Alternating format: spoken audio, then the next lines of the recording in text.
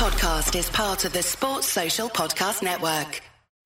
Hello, it's the Cup of Tea Show with me, Gareth Roberts, and John Gibbons. And joining us today is a name many will recognise, certainly around Liverpool and Merseyside, Les Lawson.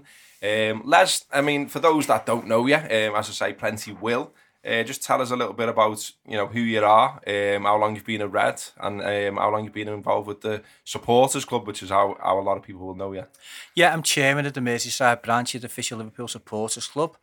I've been on the committee since it started, basically in 1993. We're not going now as strong as what we were, but we're trying to get it back up and running again as best we can. With regards to me following Liverpool, I've been a supporter all my life. I can remember my dad taking me to a reserve game, and this will be going back. And I remember it was Alec Lindsay's debut for the reserves, and he scored. And then I have a feeling it was Swansea in the FA Cup, which was my first game that my dad took me to. And it was just one of them, we're going to go up and I'm going to take you up to the ground to let you see the players going in. And then, getting to the ground, and the next thing I knew was inside. And from then on, I think like everybody else who goes to the first game, you're just taken by the crowd and the noise and everything that goes on. And from then on, I was hooked. And what year was that, Les? That would have been probably about 1969, 70, somewhere around there. I remember Liverpool won, I think, 4-1. And the likes of Ian St John and Roger Hunt were playing, and Tommy Lawrence. So it's going back then. I mean, and then back then I used to have to let my dad take me to the games. I couldn't go by myself, of course. I was at the a lot of the games in 72, 73 when we won the league. That was the first time I'd seen us win the league, and I was there on the day that we won the league against Leicester, and also against Leeds on the Easter Monday when we won, which was basically the game that clinched us the league. And, having to go and queue up from like 10:30 in the morning to get in, and then my dad sit me on a wall and in the Anfield Road end at the time. And I could remember, wanting to carry on going the games. I used to play for a football team on a Saturday called the Unity Boys Club. And I started not getting picked. So I thought to myself, what am I going to do on my Saturdays? I was fed up just turning up and not getting played. So I thought I'll start to go to the match. And I used to say to mum and dad, can I go to the match? And they used to say no, because in the 70s there was a lot of trouble.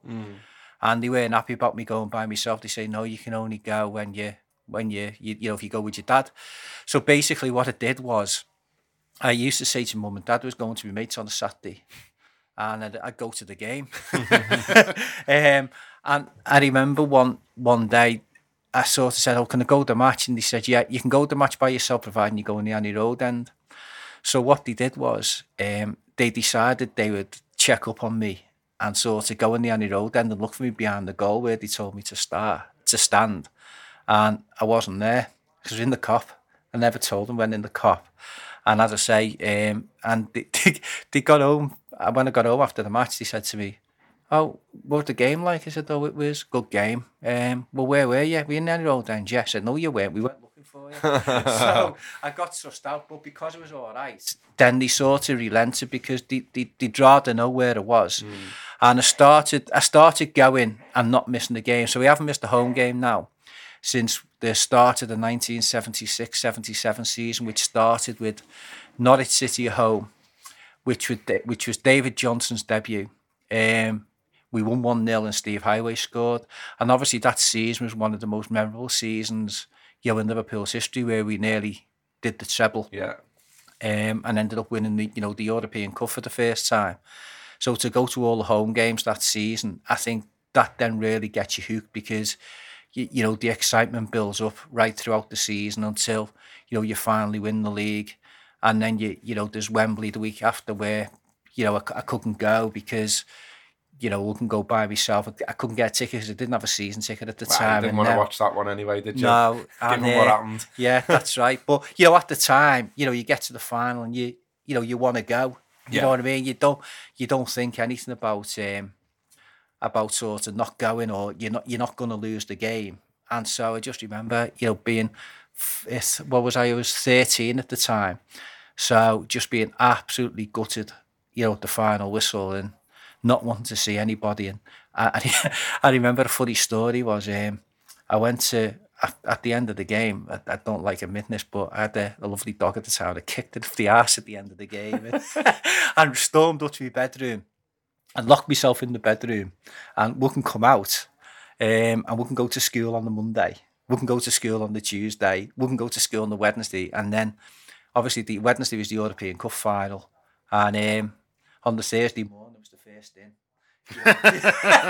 Because bounced out of bed. Yeah, bounced out of bed. You just wanted to sort of show off the, you'd won the European Cup, and the Thursday was my birthday.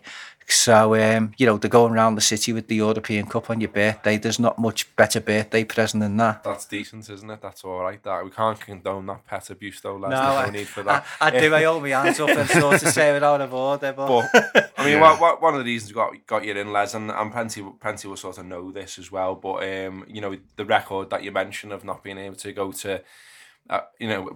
Go into every home game since that season. It looked like it was going to come under threat fairly recently because you've had a bit of trouble, haven't you, mate, with your heart? Yeah, basically just totally out of the blue, and this is one of the reasons why I asked you to could have come on, is to get the message across really to everybody else. Now, I'm not somebody who goes to the gym every night, because that's not me, but I kept myself fairly fit by doing a lot of walking. And basically this is where the Anfield Wrap comes in, because what I used to do was for at least 3 miles every night I would walk the dog, and when I'm walking the dog, come rain, hail, snow, wind, whatever, I would be listening to the shows that the lads produce on here, which is for £5 a month, it's excellent value. So anybody who doesn't subscribe, please do, because the lads do an excellent job.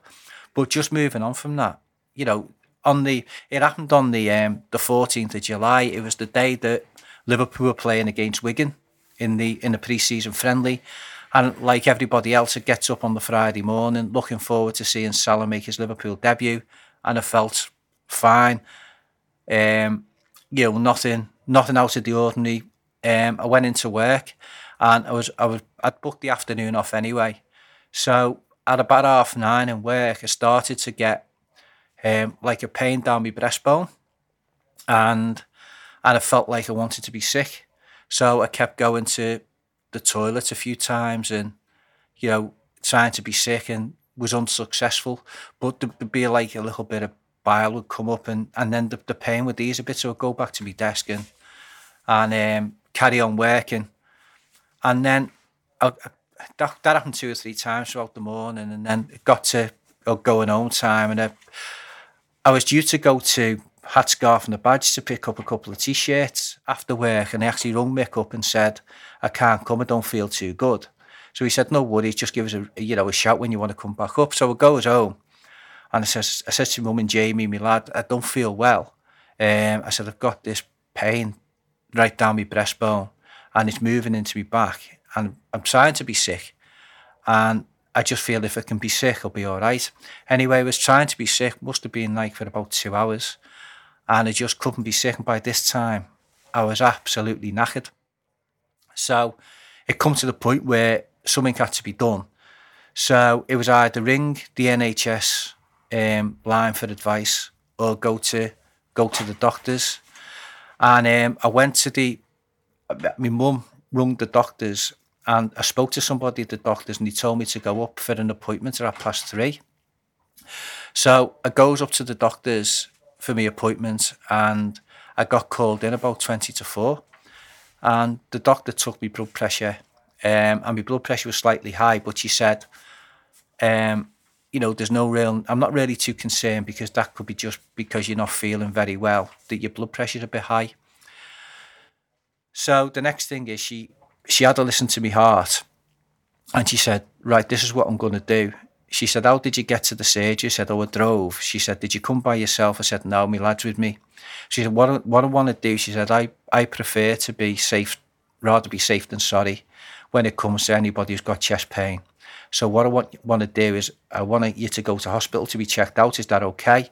So I said, yeah, that's fine. She said, but I don't want you driving there. So what I'm going to do, she said, I'm going to call an ambulance, because if I call an ambulance, you will get seen to quicker, and we can find out what the problem is. So at that point, she calls Jamie in. She rings for the ambulance, and she's typing out a letter for me to give to the hospital. So she gives me the letter, which I give to Jamie to hold for me. And I'm sitting in the chair. And next thing she said, she looks out the window. She said, here's the ambulance now. That was quick. So next thing, the nurse comes in and she's got an aspirin for me and some spray.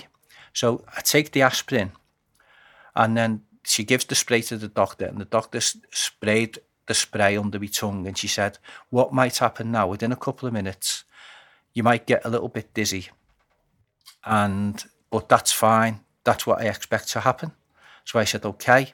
So she sprayed the stuff under my tongue, and sure enough, within a couple of minutes, I started to go dizzy.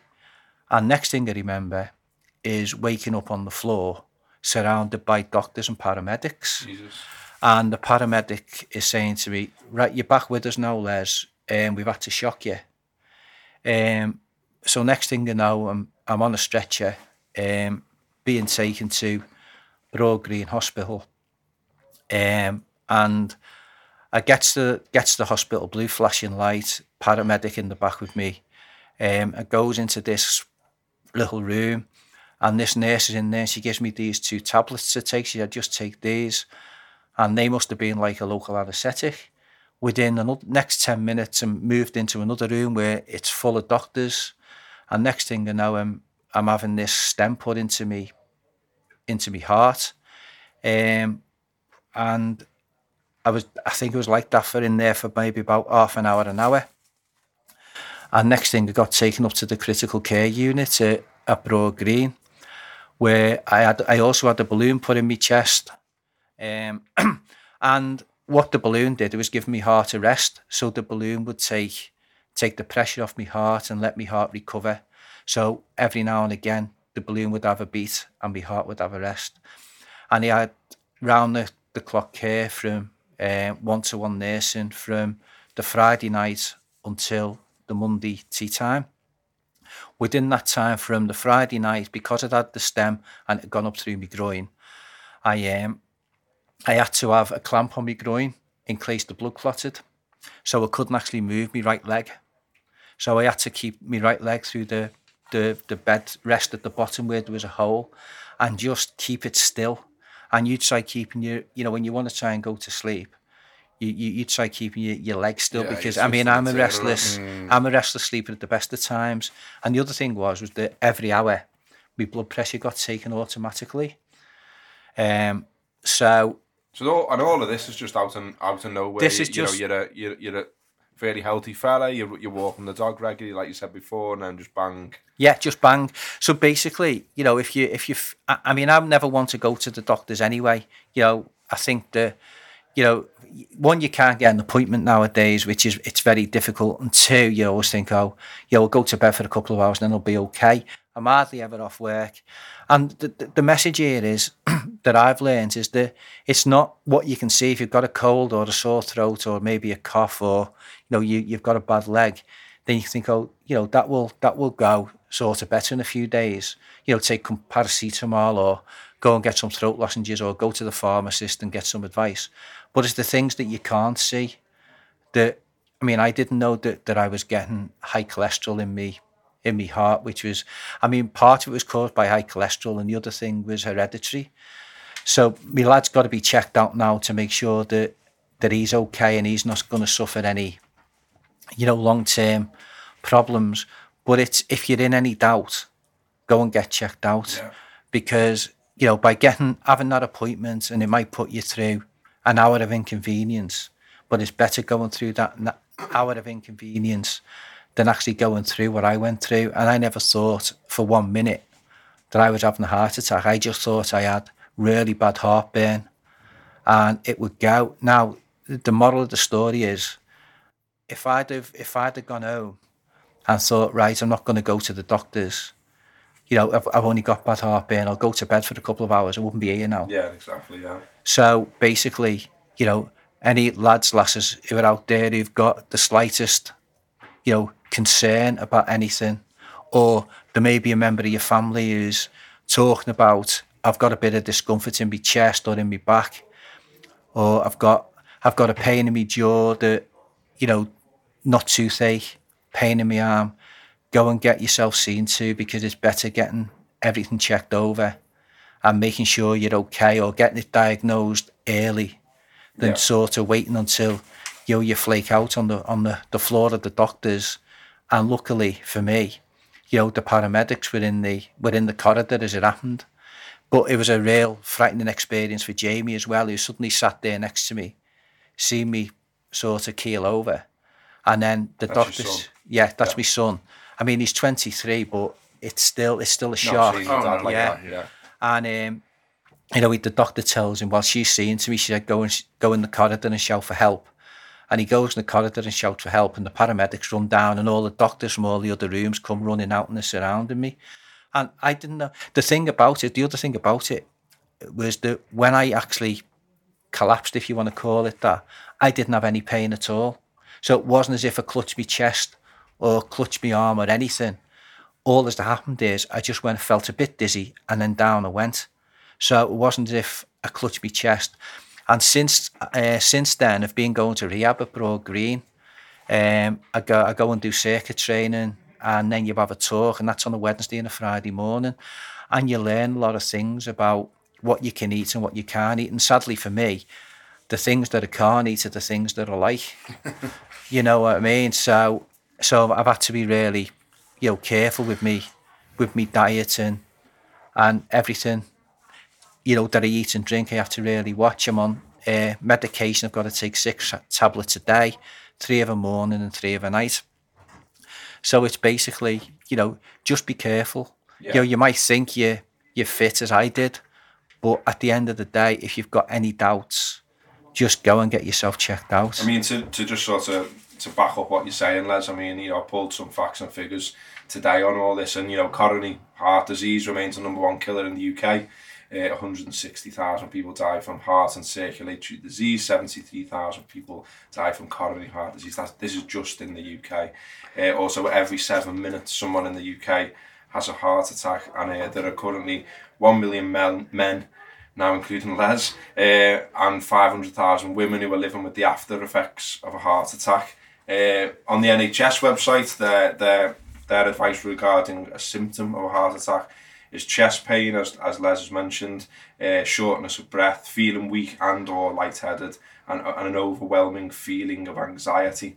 And that, just to reiterate what Les said, really, anything like that at all, you really should be getting checked out and not ignoring it. In terms of preventing a heart attack as well, I'm sure most people will sort of know this type of advice, but again, this is what the NHS are pumping out there.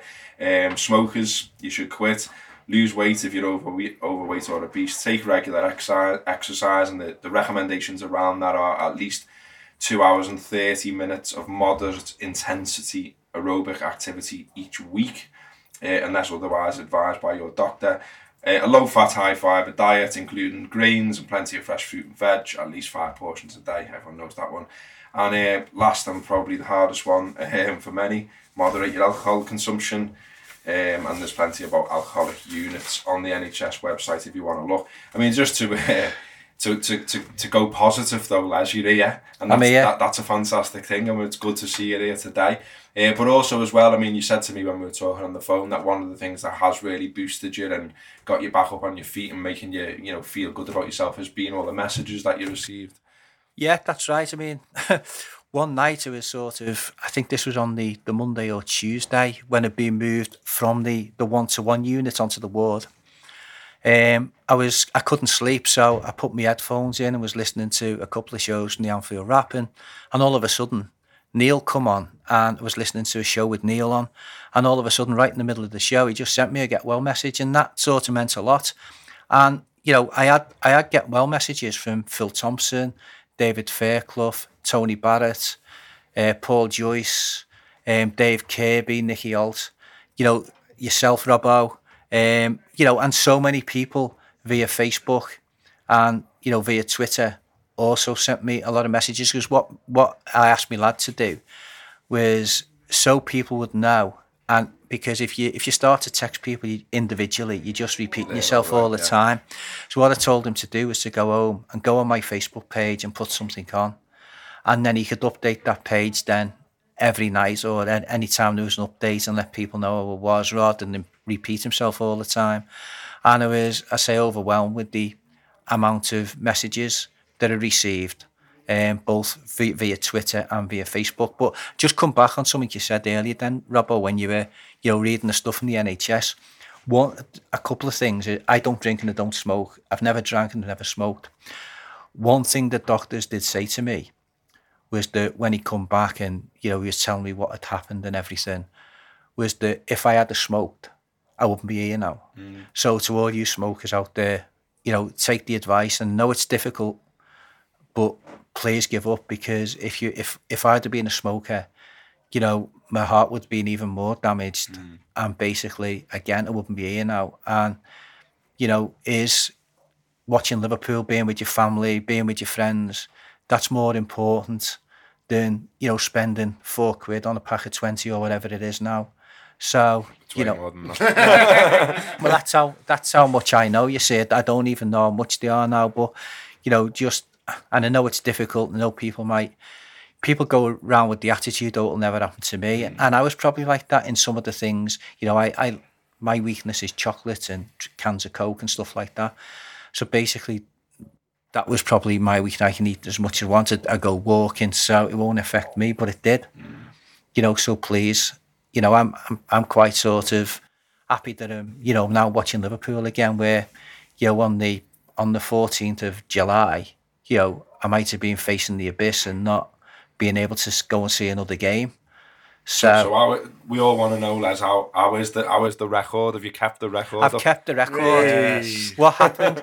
I mean, it was one of them where, to be honest, lads, the football had always been like getting out of bed. If Liverpool are at home, I go to the match. And I've gone to the match when I've been really ill. Chest infections, abscesses in my mouth, vomiting everywhere.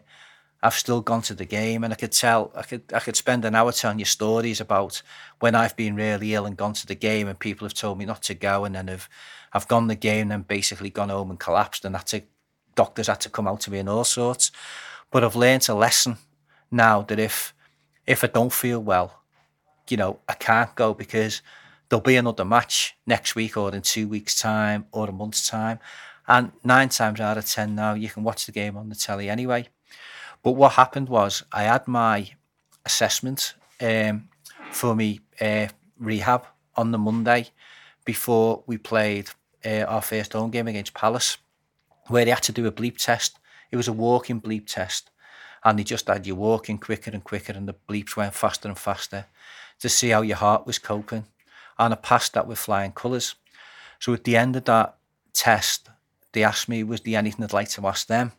And I said, yeah. I said, I've got a season ticket for the match. I said, I want to know whether I can still go. And they said, yeah, go. Because one thing that can happen when you've had a heart attack or you've had an episode like I've had is that if you sort of decide to lock yourself away from everything and don't do the things that you like to do, what will happen is your bed and your favourite chair in front of the telly will become your safety blanket. So basically you will go to bed, you will feel safe in your bed because you'll go to sleep, then you'll wake up the next morning, and then you'll get up and you'll go and sit in your favourite chair and you'll sit there and watch the telly. And that will then lead to you being depressed because you're then not doing the things that you like to do. So what they encourage you to do is do the things that you like to do, providing you're feeling up to doing them. So basically now I've got to take it on a game-by-game basis to see how I'm feeling. And if I'm feeling okay, then I'll be able to go to the game. It was pretty eerie going to the first one against Crystal Palace because I had all the nerves that I'd never had before about going the game. How am I going to be? And the other thing you think about as well is that I go with my lad and my cousin, and there's about 15 of us we've just got 3 rows, 5 mates in each row, and we've all been going the game together for years. And you think to yourself, well, if I go and I'm not right, I'm going to spoil the game for them anyway. And my cousin sort of said to me when he come to pick us up, he said, look, if you don't feel well, we take you home. We know you've got to get through this. So don't worry about, thinking if you don't feel well, about saying nothing to us. Just say something to us. We'll immediately get you home, don't worry about us, having to leave the match early. It's just making sure that you're all right. And once you get over this hurdle, then, you'll start to feel better. And then I had the Palace game, and then the Arsenal game, and then the Hoffenheim game. And the thing was, in the Arsenal and Hoffenheim game, it was a case of, I think the cop stood up for the whole of the game. So, like, standing up for 2 hours, people might sort of think, well, that's nothing. But when you've been hardly doing anything for weeks, that was a major hurdle for me to get over. So I did it, and you then think, wow, I've done that. So that's another positive tick, and you start to feel more positive about the future. But it's good to see you up and about, Les, and thanks for coming in. And what you also said to me, Les, was that you wouldn't mind doing a gutter show when those shows come back. So we're going to get that sorted, because it'd be nice to have you on a show and just get you talking about football rather than this. But we thought it'd be a good one to do this, because some very important advice there from Les. I think also as well it's a nice one to do just because, as I said before, there's a lot of people that know you. I'm sure they'd be glad to hear that you're doing well, that you're back at the football as you should be. So yeah, all the best to you, mate, and I'm really, really glad to see you today, and thanks for coming in. And we'll do another show with you in nicer circumstances soon, mate. So that's been a cup of tea. Thanks for listening. Sports Social Podcast Network.